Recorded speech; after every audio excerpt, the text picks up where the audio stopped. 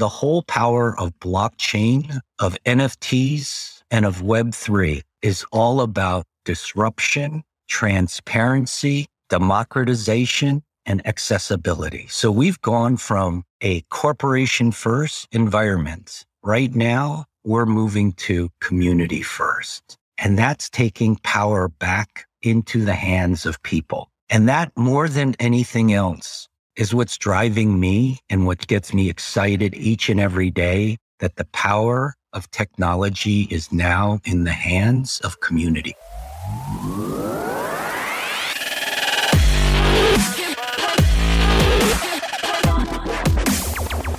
Welcome to the Will and Lee Show. Hi, this is Will Cheng, and as always, I have my co-hosts Lee Cheng and Andrew Su with me. Hey, excited to be here. It's an honor. Today, we have Teddy Z with us. Teddy is the co-founder of Mint NFT. Mint NFT is the first NFT collaboration platform that empowers and protects brands, artists, and communities. Mint NFT recently launched the Balmain and Barbie high fashion NFT auction. After graduating from Harvard Business School, Teddy built a storied career as one of the first Asian American executives in Hollywood. First as the executive vice president of production at Columbia Pictures, then as the executive producer for films such as The Pursuit of Happiness, Hitch, and Saving Face. He's an advisor for a multitude of companies, including SM Entertainment, the Korean entertainment company responsible for K-pop groups like EXO, Super Junior, and Girls' Generation, and Smart Study, responsible for Pinkfong and Baby Shark. Welcome, Teddy. Thank you. Thank you. Excited to be here. So Teddy, you don't know this, but when I was in college 15 years ago, you actually meant a lot to me. Asian American representation wasn't what it was today. And Saving Face, a movie that you produced about a Chinese American lesbian couple, was one of my first DVDs. And I actually went to an Asian American film festival just to watch West 32nd, another movie you produced starring John Cho and Grace Park. What inspired you to go into Hollywood in the first place? My parents were Chinese immigrants, very poor, barely spoke English, and all they wanted was to come here and get their kids educated. And they also wanted us all to fit in.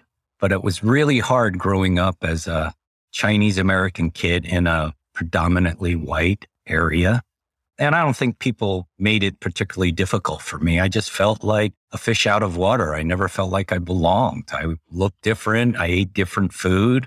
And my parents were certainly different. But the way I learned about American culture and the way I learned to travel the world and open my eyes was through television and film. I was an addict, and I still am. I consume so much content. Even while I'm working, it's either TV, music, or film, and there's always something going on. So for me, I learned how to be an American by watching television. And I don't think it was necessarily my decision. I think it was my destiny to find a way to Hollywood. My dad worked as a salad maker in a kitchen in the Catskill Mountains, the resorts in this Jewish resort hotel northwest of New York City. And his union offered a scholarship that I won. And it was a full ride to Cornell University, to the School of Industrial and Labor Relations. And after I graduated, I got a job, one job offer in New York City. The rest, 7 or 8, were all around the country. And I picked New York, and that job was with NBC. And it was startling because NBC was so profound in shaping my views and my taste. And they transferred me to LA, and I met the president. I said, your job is to create 1/3 of all primetime shows in America. That's mind-blowing. I only thought about consumption, never production. And I asked him how he got this job. And he went on, but all I heard was, I went to Harvard Business School. So of course, I applied to Harvard Business School, and I was so lucky to get in. I suffered through 2 years of academic life against people who ended up on Wall Street or at McKinsey. And all I wanted to do was to get into the entertainment business. I came back out and I knocked on his door and I said, here I am. And he said, wait, who are you again? And I said, you told me 2 years ago that if I went to Harvard Business School, I could have a job like yours. And he said, I didn't tell you that. That's what you wanted to hear. I said, I went to Harvard Business School. But again, it didn't matter. It brought me to Hollywood. And shortly thereafter, through some hustle and desire, I was able to land a job at Paramount Pictures as a creative executive. My first job in Hollywood.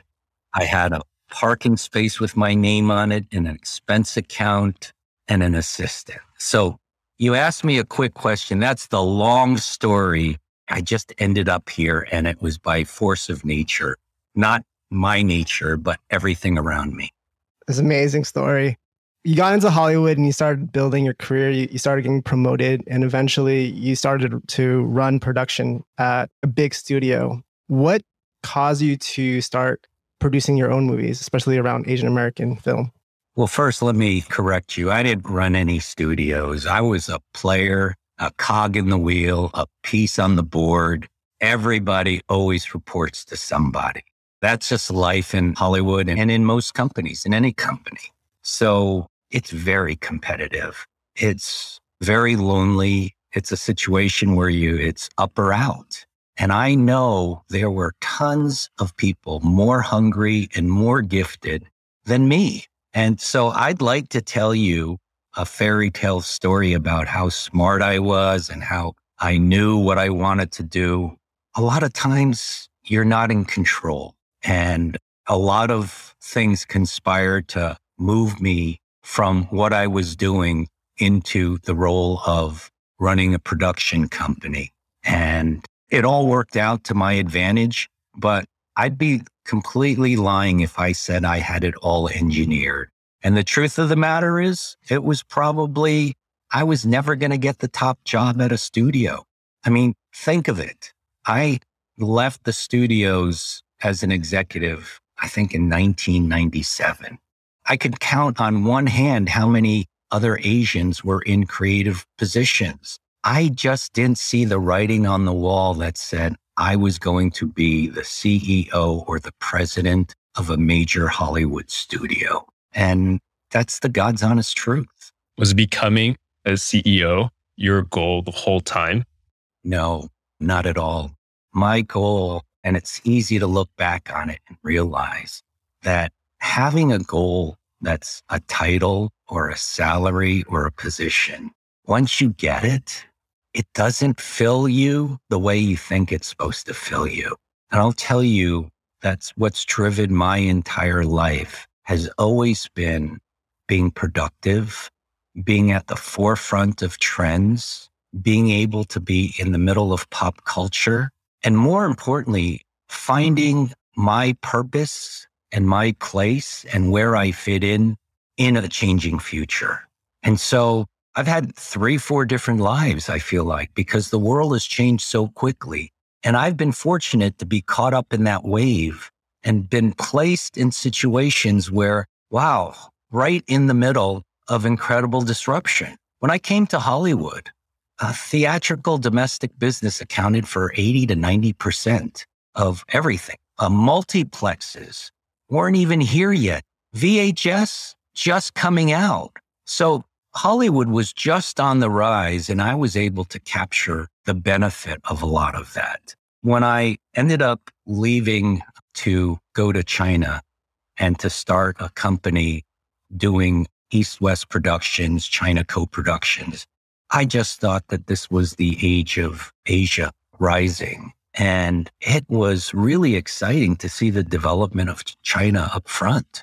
And I was very fortunate to have made a lot of relationships, and certainly being Chinese helped. Not being able to speak Chinese well did not help, but being able to speak Hollywood was the big difference maker. So then I migrated into this whole tech area, and to be on the rise of Silicon Beach in LA and the rise of these global tech companies is really tremendous. I've been a part of the AI wave and big data and digital media. And now, wow, to be a part of NFTs, blockchain, and Web3. I'm not saying I'm the driver of it, but I'm pretty lucky to be at the right place at the right time. How have you honed your ability to kind of notice where the trends are going, but also honing your own internal kind of compass to make those decisions? Wow, that's a really great question. I think I've always described myself as a heat-seeking missile, always being the guy on the outside or feeling like the guy who didn't fit in. I was always observing everything. So rather than being an active participant in everything, I felt like I was always observing. And a funny story I tell is, I married a Korean woman. I grew up in a home where communicating with my parents was a challenge. In my second marriage, I married a Korean woman where her family, by and large, doesn't speak English. I do business with a lot of Korean companies, a lot of Chinese companies, a lot of foreign companies. And communication is so difficult. But for me, it's been really comfortable because I've spent so much time of my life observing and being able to try to communicate and storytelling in a way that closes the gap between people. So I think it's the power of observation and always being interested in the new trends that have made my life pretty fortunate to be in the right place. What were you seeing with Web3 that made you excited to jump into the space? I want to back up and say, first, as an underdog, I'm always rooting for the underdog. And even though I've been involved with a lot of big brands, I'm a union guy. I'm an underdog guy. I'm always trying to put myself out there to help the underdog. We have gone through a period, a decade or more, where it's corporation first. Giant globalization is taking place. And politics have just driven to this place where many people in politics are putting corporations above people, corporate rights above human rights. And that's just mind-blowing. And for me, the whole power of blockchain, of NFTs, and of Web3 is all about disruption, transparency, democratization, and accessibility. So we've gone from a corporation-first environment. Right now, we're moving to community first. And that's taking power back into the hands of people. And that, more than anything else, is what's driving me and what gets me excited each and every day, that the power of technology is now in the hands of community. So you've been involved in big brands in your previous career, and Mint NFT is bringing on or on-ramping a lot of these big brands, right? And so how do you think about brands coming onto Web3, and how do you even convince them to get into the space? There's so much FOMO in our world, and companies and brands are not immune to the fear of missing out. And so many companies and so many brands have seen the power of disruption through the internet and digital media. And the smart brands are trying to become the early adopters where they can learn and share. And the key to it is that a lot of these companies have built up a lot of brand equity and a huge followings. And now it's time to start giving back and sharing and having this equitable arrangement where your fans aren't sold to, they become partners, they become co-marketers, they become your evangelizers, and they have the financial incentive to do that. So I think that the smart brands are the ones who are staying innovative and they're best serving and engaging with their customers and their fans. And they're doing it. Engagement is not being preached to or sold to. It's a two-way street, and where the rules are written out in smart contracts and where the crowd and the fan and the community gets to participate and they know what they're getting. So before we go further, actually, Teddy, can you tell us a bit about what Mint NFT is and how you got involved?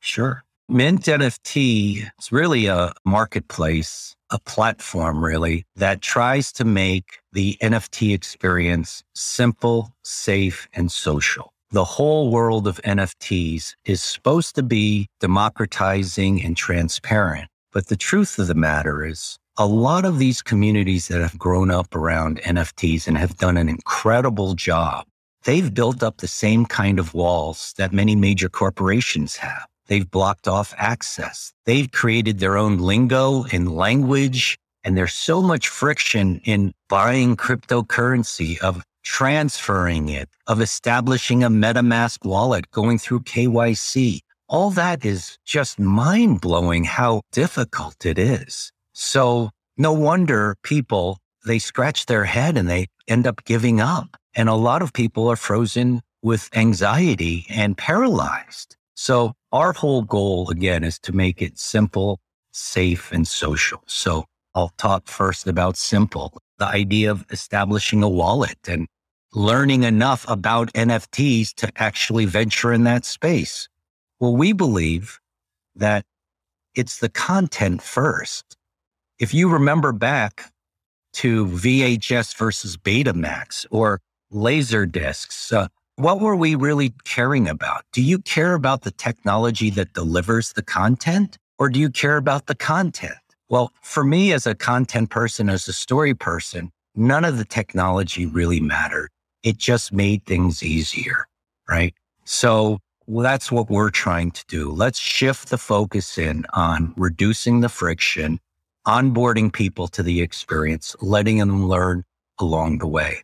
I often talk about when you get on an airplane to go from New York to LA, do you have to understand everything about aerodynamics before you get on that plane? No, you just have a purpose behind it. You want to get from New York to LA. When I go in, and I don't need to understand all the ins and outs of what an NFT is, I just want to collect a Barbie outfit designed by Balmain. And by doing that, we end up setting up, the first thing we do is we have a live virtual event. Well, if somebody actually signs up for that event, they're signing up for an account. By signing up for an account, we are going to give them a free NFT and establish a wallet for them. And when they do show up with the account, that voila, they're already owners of NFTs. They've already proven that they are interested in this brand. They want to have a relationship with this brand. And this free NFT becomes the cornerstone for the company to continue engaging with them, offering them benefits, rewards, perks, and feedback. So it's such a simple way to start out the relationship. So many NFT companies, people fear, are money grabs. Right. How horrible would it be if somebody offered you a free NFT and over time it brought great value? Can you imagine if I got something free and a year later it was worth some serious money? I would learn everything I could about the NFT experience. So that's step one. Step two, video. Video. When you go to a movie, oftentimes you have to see a trailer first, a teaser. You see a glimpse of what that movie is, who's in it, who made it, what's involved, and what's the story. Most of the times, NFTs are one-dimensional, two-dimensional pieces of digital content. Imagine having a video, a trailer, if you will, telling the story, the unspoken word of that NFT. Who's behind it? What was the process that went into it? Who else participated, right? We take that video, we premiere it at that live virtual event, and then we attach it to the NFT permanently. Every time that NFT trades in a secondary market, you have a built-in marketing asset, a trailer promoting that NFT and the story. That's number one. But number two, even more important, it's a added level of credibility and authenticity and provenance. When people see the president of Mattel and the CMO of Balmain talking at the event about the NFT, you know it's legitimate. When you have Olivier, the creative director of Balmain, sharing in the video his inspiration for creating that, you know it's the real deal. And then it's validated in the smart contract and the underlying rights So we are trying to bring some semblance of order and brand safety and authenticity, which of course serves the brands. But as a buyer, you want to know you're getting the real thing too. So those are the things that we do. We also want to gamify the experience of owning an NFT. And we're in the process of adding a score, which measures all kinds of the activity that you might engage with in social media with your NFT. So those are the 3 steps. The live event helps to make it simple and onboard people into the world of NFTs. The video helps to make it not only more enjoyable, but also safer because you feel like it's authentic. And the social score really incentivizes everybody to be on the same page and promote the same message. Yeah. I love how you have thought through a lot of different aspects that have made this space just a bit daunting for a lot of people. I think onboarding is a huge issue. And I love your analogy with airplane because people want to get on this train. And most importantly is that they find an easy way for access first. And like you said, if they have the interest and the passion, eventually you can go back and do your digging. I think in that way, you're bringing on a huge demographic of people that are interested, but perhaps were a bit scared and weren't sure about how to actually join the party. And I love how you're working between both fashion, designer, and also with a legitimate corporation that lends credibility to the platform. And in that way also is going to lend more confidence in the consumer. So I really like how you guys have really thought through, all the different elements in creating the platform. The most important thing is how each party looks at NFTs. So from a brand, there are some brands that are all about deeper engagement with their consumer. So we offer this as a marketing channel that's complementary to whatever channels that already exist, right? So once we position it in something that they already understand, it's a lot easier to adopt, right? From a user standpoint, if we focus on the consumer behavior they're already engaged in, hey, I go to events, I share on social media, I watch video, I collect stuff. That takes away all the stigma and the friction from that experience. Let me also add that the whole video provenance that I described and the social score are all we've applied for patents for. So there is IP underneath it all. We're also, our custody, our wallet is really, really proprietary and we're very proud of it. And lastly, we're chain agnostic, so we can work on Ethereum, and on Flow, XRPL, any others, and we're all onboarding them as we go. So let's talk a little bit more about the Barbie and Balmain auction. Can you describe what it is and what happened in terms of just the live event and the auction itself? Sure. Originally, Mattel and Balmain wanted to auction off 3 pieces that were created by Olivier. And we were going to do a white label, a site for them. But and to their credit, they were completely open to this. We said, we think there's a bigger opportunity than just selling 3 NFTs. We think there's a way for you to onboard your fans into the world of NFTs without any additional effort required on your part. And that's when we came up with the idea of giving away 5,000 NFTs. And those NFTs, as soon as we listed them, the sign up, which was in some crazy hour, they were gone in 2 hours. And we ended up signing many, many more accounts because the demand was so high. So there was real scarcity. Even in 5,000, the demand was enormous. That sign up was for the event itself, where we basically enabled Balmain and Mattel not to get lost at sea, because this was their moment and they can talk about their brand and their inspiration. And it wasn't a highly produced event. It was just a way to showcase the NFT and make people feel included in it. So as soon as that event was over, we opened up the auction. It lasted 3 or 4 days. And the amount of engagement we got was tremendous. And I don't know if I'm allowed to talk about the numbers, but let's just say that so many people visited our site that we were validated with our approach. And we think that many of these people were not crypto native. They were people who had maybe created a Coinbase account in order to participate in our auction. And it was highly engaging. So from a brand standpoint, there was no paid media. This was all earned. It was a press release. The New York Times picked up the story. That ignited everything. It ignited conversations in social media. Balmain, Mattel Barbie, and Mint NFT, we all engaged in that and generated enough excitement to have unprecedented levels of traffic come to our site. And it was a win-win-win for everybody.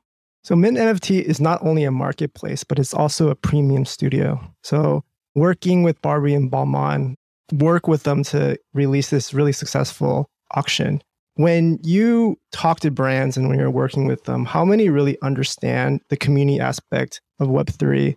How much do you have to educate them? It really depends upon the brands. A lot of them, we're trying to position ourselves as that trusted guide into this world.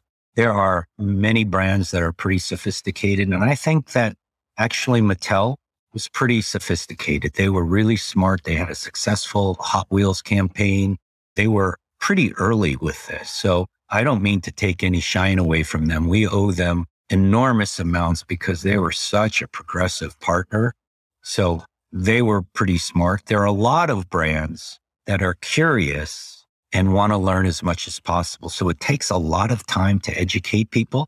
And there are two things that happen. So on one side, there's what's already happened from the crypto native side. And there are certain rules that you must follow or otherwise you're going to get canceled. And then there's the mainstream brand side, which is like, Discord? What? Twitter Spaces? And those two seemingly feel like they're at opposite ends. And what we're trying to do is build that bridge between the two so that everybody wins. Let's talk about the things that can get you canceled in Web3. Well, certainly first is the money grab. It's so easy to see that people are showing up just to make money and they don't care. So that's number one. Number two, it's the rug pull. It's the fake ones that are going to take the money and run. That's worse than making money, right? Number three, it's the piracy. It's the counterfeit. It's the fakes.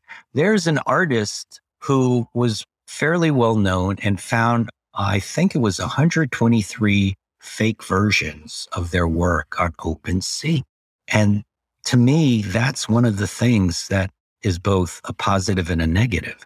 If there are people willing to counterfeit, that must mean there's real value there.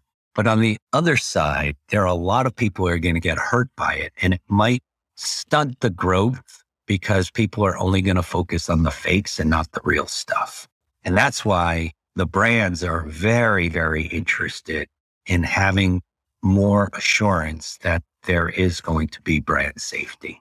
So those are some. The others is, when you're trying to make money and don't want to play by the rules, then community is unimportant. So you're just there showing up. But what value can you add to the development of NFTs in Web3? You have to bring something to the table. And most rooms that I've been in, it's really the community aspect. It's unreal. It's so strong and supportive about each other. And in this day and age of hate and polarization, when you go into these rooms, it's all love, support, and brotherhood. So you got to provide utility. You got to be inclusive. You got to have a roadmap. You have to give back. There are so many aspects that just call for good business. And I believe that the rules that are established in the crypto native space of NFTs are actually the rules that should govern business in general. It's interesting because the community, because they're owners of these NFTs, you start getting consumers that are actually brand ambassadors because now they own the NFTs. Now they're talking to everyone about it because they're so excited about it and they feel like they're part of it and they feel like an owner of it. Do you feel like this is the next wave of marketing for brands? Absolutely. You look at whether you like the artwork of Bored Apes or not, it's really irrelevant. It's really what the artwork stands for. And that's branding. To have that club, that membership, that affiliation, or that affinity, that's what every marketer is going for. How to engage more deeply with your fans, with your consumers. And I think that's why there is such an urgency for everybody to adopt to this ever-changing world. If you get left behind, it's really hard to play catch up. As you're helping brands think about and build their communities, besides NFTs, what other factors or components are you working to help them develop? Well, the truth of the matter is most of the brands we will work with or are going to work with, they already have communities. Problem is many of them are done through social media or customers, but a lot of them are not direct to consumer. So many of the studios, for instance, when they sell their movies, they have to go through Apple, they have to go through AMC theaters, they have to go through third parties. And first party data, direct relationship with consumer is where the future is at. I mean, has been. So really, to be able to transact directly with your community is the most important thing. So NFTs are a way to have a built-in user base, but not have direct access to them, to start collecting them and to start uniting them and empowering them and deploying them. I love that. Yeah, I want to mull on that and think through it a bit more. I like how it's such a good pathway to, I guess, what brands are already trying to do. Have you also been thinking about social tokens? So not only membership, but joint ownership in the brand? And if so, how have those conversations with brands been going? Well, we want to be really careful because having an NFT as a digital asset, as a collectible, is something that seems to be pretty acceptable. Having fractionalized ownership can take you down a road that leads straight to the SEC. So we think there's enough opportunity with doing NFTs without having that problem crop up for us. It's still blue sky. So we're focused in on helping brands unite with their communities. So on that note, Teddy, can you share a bit about kind of the roadmap, upcoming either collaborations or features you can talk about for Mint NFT? We just finished. We're in the middle of signing deals and doing partnerships. We've had a bunch of protocols reach out to us wanting to partner, which is really amazing. We've had a bunch of marketplaces reach out and want to adopt our technology. We're still so early. I don't mean to sound like the authority or the expert. I'm just the guy who has a dream. Really, I came aboard almost 1 year ago because my partner, James Sun, didn't know me, but we had hundreds of friends in common. He reached out to me on LinkedIn and asked me to be an advisor. And I joined as an advisor, but ended up spending so much time that I ended up joining full-time as co-founder. And we only launched officially a couple of weeks ago. So there's a lot of work to be done, and I can't wait to be able to share more, but we're just too early. That's fair.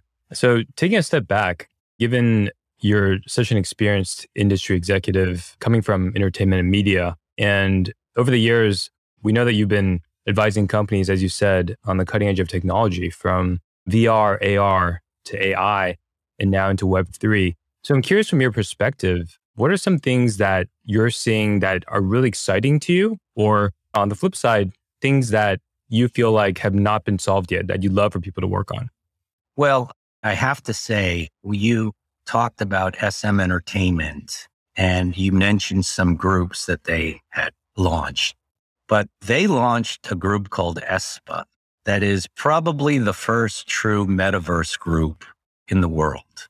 And it's amazing because Mr. Suman Lee, who is the godfather of K-pop, he literally invented this genre with the hopes of going global, creating this formula that taking songwriters from around the world, auditioning talent from around the world, putting all the pieces together And he has created over the last 20 years or more, the deepest roster of talent in the business.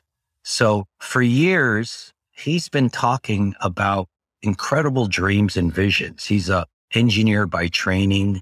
He's a performer. And he created this group, aespa. And he said, within 1 year, I'm going to create this group that will become number one. I was like, okay, whatever. But what he did was each of the 4 members of the group each have an avatar. And that avatar, they live in this world where each of us have an avatar. And that avatar is created by the data we upload to social media. Now, of course, that data that we upload is truly a distortion of ourselves, right? So he's created this parallel universe. And every song has some meaning to it. And he created episode 1, Black Mamba, which was part video game, part webtoon, part film, part action movie, part game. And it was mind-blowing. And these 4 young women, they performed at the Macy's Thanksgiving Day Parade. They have gone number 1. And that is what the future looks like. This multimedia experience that extends from the past totally into the metaverse has been personified by this visionary, Mr. Lee and SM Entertainment. So that is one of the trends that I'm seeing that I'm really excited about. There was a K-pop group, BTS, that tried to launch an NFT, and there was an outrage because I think the community didn't really understand NFTs and thought it was a cash grab. So there are a lot of misconceptions about Web3, about crypto, about NFTs, and the communities that these brands are bringing on might misunderstand what the brands are doing. So how do brands circumvent those perceptions? Before you can have a solution, you have to have education and illumination. So there's always that delicate balance between the rush to market and knowing your audience and understanding whether they're ready or not. The largest pushback is generally about, of course, the cash grab, but it's about the ecological impact of NFTs. And the idea is actually, if you use, for instance, we used Flow, the amount of energy it takes to generate one of these NFTs pales in comparison. It's like a blip. And actually, for a music fan, for instance, the creation of a t-shirt that they buy, driving to a concert, the electricity used at the concert, far more detrimental than the generation of one of these NFTs. So part of it is just education, and so much that's happened is sensational in terms of reporting. The incredible amounts of money that people got for his creation, the amounts of money that have disappeared and people ran off with. And so those stories get the headlines, and that'll all melt away over time. You talk about Mint NFT solving a lot of the onboarding and user experience problems with just NFTs in general. And it's very obvious why you guys chose Flow. And just to explain to the audience what Flow is, Dapper Labs, when they first created the first NFT, which is CryptoKitties, they experienced a lot of problems with the Ethereum, whether it's high transaction costs, whether it's breaking the network because there's too many transactions, or even the climate change thing you talked about. So they started their own blockchain, Flow, which runs NBA Top Shop, right? And it allows you to actually, even without having to buy crypto, it allows you to basically buy the NFT just with your credit card, things like that. So it makes a lot of sense why you guys have chosen Flow. Why have you started moving off of Flow and starting to branch out to other blockchains? It's not that we moved off of Flow. We have a theory that the world of NFTs it doesn't matter what the underlying technology is. People are going to care about the community and the collectability and the durability. So we love Dapper Labs because they have the same mindset as we do about making things easy. When a transaction costs pennies versus a transaction on the Ethereum might be $300, costs more than the actual NFT itself. So those are the kinds of things that we think from a consumer standpoint are more important. We are working, so Dapper Labs invested in our company, right? Now, they invested in our company, as did Ripple, knowing that we weren't going to be a one protocol company, that we were going to onboard a lot of different ones. And I believe the reason they thought that is because my partner is a genius. He's really smart, and he founded a site called Drama Beans. And Drama Beans is a site for English language fans of Korean dramas. And he founded it 14 years ago and organically grew it to over 140 million. So here's a guy who understands community. He's a geek in that he's an engineer. He's a fan of content because it was his love of K-dramas. And he's an entrepreneur. And he was one of the few finalist Asian contestants on The Apprentice. So he is the real deal. And he made a lot of these relationships, and people just bought into his vision. And it is a match of technology, community, and content. And when I joined him, I made a vow. It's less of me, more of him, that I am here at this stage in my life. This is not about my dream and my vision. This is about supporting his vision and doing everything I can to make it come true.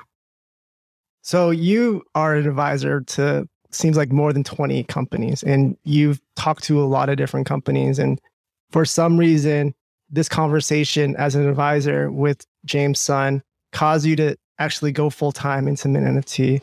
What was originally James' pitch to you, and what did he ask of you to join his company? Well, he wanted some credibility from a content side because he was trying to aggregate content. And originally, he had thought about Korean content.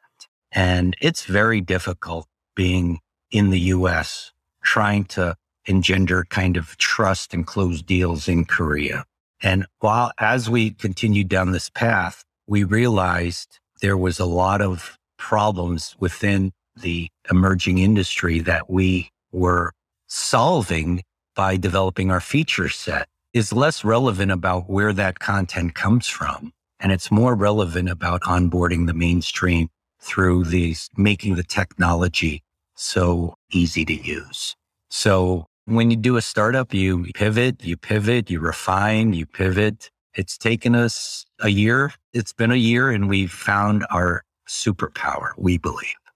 So as you're onboarding these brands, what are you identifying as targets? What are the factors that they need to have to be good partners to create these NFTs on your platform? Well, of course, they need to be a credible brand. They have to have a history. They have to be willing to innovate and experiment.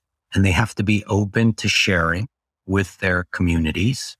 And they have to have a time horizon that's not immediate. They have to have the foresight and the vision to understand that this is a process, it's a journey, and it's not an overnight sensation. And so we really need to be aligned with brands that understand the value proposition that we deliver. There are a lot of great brands that we're not the right company for, that's for sure. But we are pretty fortunate to be having a pipeline that sees the value in what we do and want to work with us. That's amazing. Actually, I'd love to pull it back a little bit. I know we quickly glossed over your very storied career, but going back to just working in Hollywood and having worked a lot in the Asian American communities, I'd love for you to share a little bit about perhaps some of the challenges that you've had to overcome. I know you talked a bit about, it was not easy in any way. And I feel like you're just really humble and don't want to go into a lot of details. But I think for our listeners, because a lot of our podcast fans are people perhaps around our age, have been working in corporate America, have perhaps hit some of the same challenges that you have faced and looking at new opportunities. But at the same time, I do think a lot of the experiences and nuggets of information can be very helpful.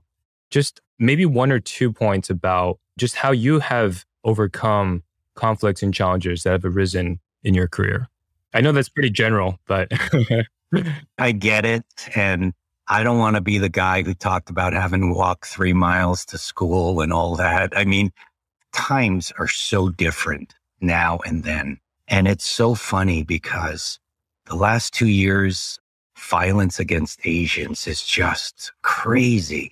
Yep. And it's been unleashed in such a powerful way. It's just brought to the surface what so many people had been feeling and didn't really talk about. So I come from the day and age where there was no Crazy Rich Asians. There was no Parasite. There was none of this. There was no YouTube with all the YouTube influencers that are Asian American.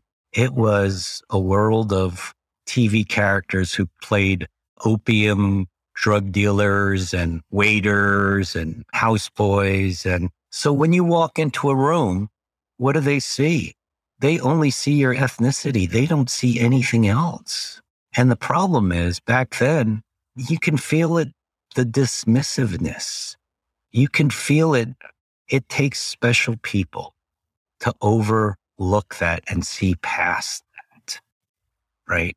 So that being said, I want to say that in my history, Hollywood is an equal opportunity discriminator.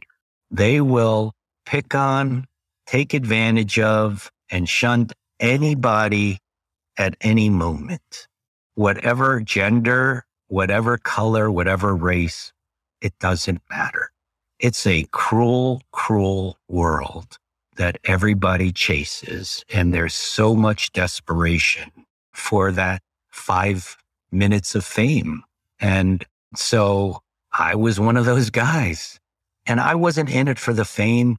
I was in it for the excitement of actually being involved in creation.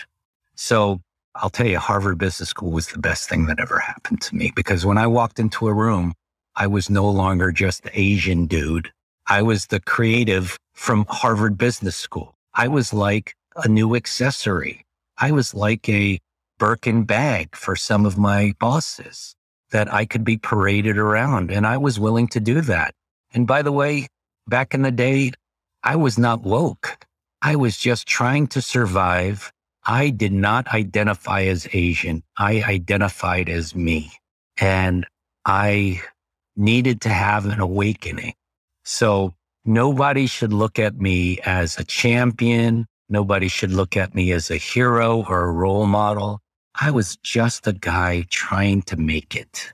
We live in such a different world than we were during your time and even during my time. I almost envy the kids today because they have all this confidence that I feel like I didn't have. And I'm sure it was even worse for you. And I just went to a K-pop concert recently, and the fact that we have people from all different backgrounds going to watch Asian males for their sex appeal and singing all their songs, it's just like a really different world that we live in. And we talk about Hollywood being this really cruel world, but today with NFTs and brands basically building this collaborative community, seems like it's really just a different world, right? And how do you feel about being in Web3 and the energy in the community and the collaboration in this industry? Yeah, it's a beautiful thing. Like I said, when I go into a Twitter space or a Clubhouse, there's just different level of tolerance and empathy that goes on. People are vulnerable. People share. When I grew up in Hollywood, it was put on your armor, fake it till you make it, pretend like you have no problems, and everybody was broken. And if you found somebody that you could lean on, that was great. It was much harder. Well, I'm not saying much harder for me, but I did feel isolated. And that's probably more of a function of how I grew up. So it was nothing new for me. And it's funny, if I had a high school reunion and I actually shared what I felt, and everybody was shocked. They were like, you were like in the middle of everything. You were popular. You were doing everything. And it was just, I think a lot of young people I talk to in Hollywood and elsewhere, the imposter syndrome and the faking it till you make it is something that a lot of people relate to. And the beauty of Web3, the beauty of digital media is the distribution channels are so wide and so broad that there's room for everybody. I laugh about broadcasting. How broad is it? Really, it was limited to 3 networks. With the internet, we can reach every corner of the world And any one person can be as niche as you want, but find millions and millions of millions who could relate to their story and their experience. And that's the power of where we're going. It's beautiful. I want to ask a meta question. You use stories so well in your answers. Was there an origin for this? And how do you organize your thoughts into stories? I'm speechless. I have no idea how to answer that. It just comes to me. When people ask me what I do for a living, sometimes I say I'm a producer, sometimes I say I'm an executive, but really, I'm a storyteller. I love telling other people's stories, whether it's a company, a startup, a brand, a founder, a team. I just try to find what's special about each and every opportunity in person and bring that to the surface. Is there anything, Teddy, looking back, that you would have done differently, given what you know now? I would have become a Christian long before I did. I went through so many highs and lows in my life because I was filled with shame as an Asian, because I felt like I didn't belong. I held so much in. I really was broken. I was always hungry and I didn't know what I was looking for. My personal life, my first marriage was a mess because of me. And I hit rock bottom from a personal perspective. You can have on the surface everything that everybody or anybody would want. But unless you have a strong personal foundation, it's meaningless. And after my first divorce, my life completely changed. I felt like I hit rock bottom. That helped propel me in new directions and new career directions. It helped me connect to being Asian again, because I was not married to an Asian woman. So I wouldn't do anything different, but I wish I was wiser and learned my lessons. And I used to be more about me first. And it's much more liberating to be helping other people and knowing that I'm not the guy in control. Can you speak a bit more to your personal foundation and how you built it up and what makes up that foundation? Well, when you hit rock bottom, it's easier to rebuild. It's painful, but I needed a new operating system. And that was really learning how to love myself and learning how to genuinely love other people. And I met my wife and she taught me a lot. And through her family led us to becoming Christians. And I'll tell you what the significance of that is. And that is, I'm not the guy in charge. There's a higher power up there. And that takes a lot of pressure off of yourself or somebody to know that. And that I don't have to be perfect because I'm not perfect. And by trying to pretend I'm perfect, I'm fooling myself. And if I can accept who I am and what my weaknesses are, I can actually get stronger. So that's one of the weird things about it. And it just opened my eyes to being far more open and being of service to others. And because of that, I've experienced so many rewards and riches beyond my imagination.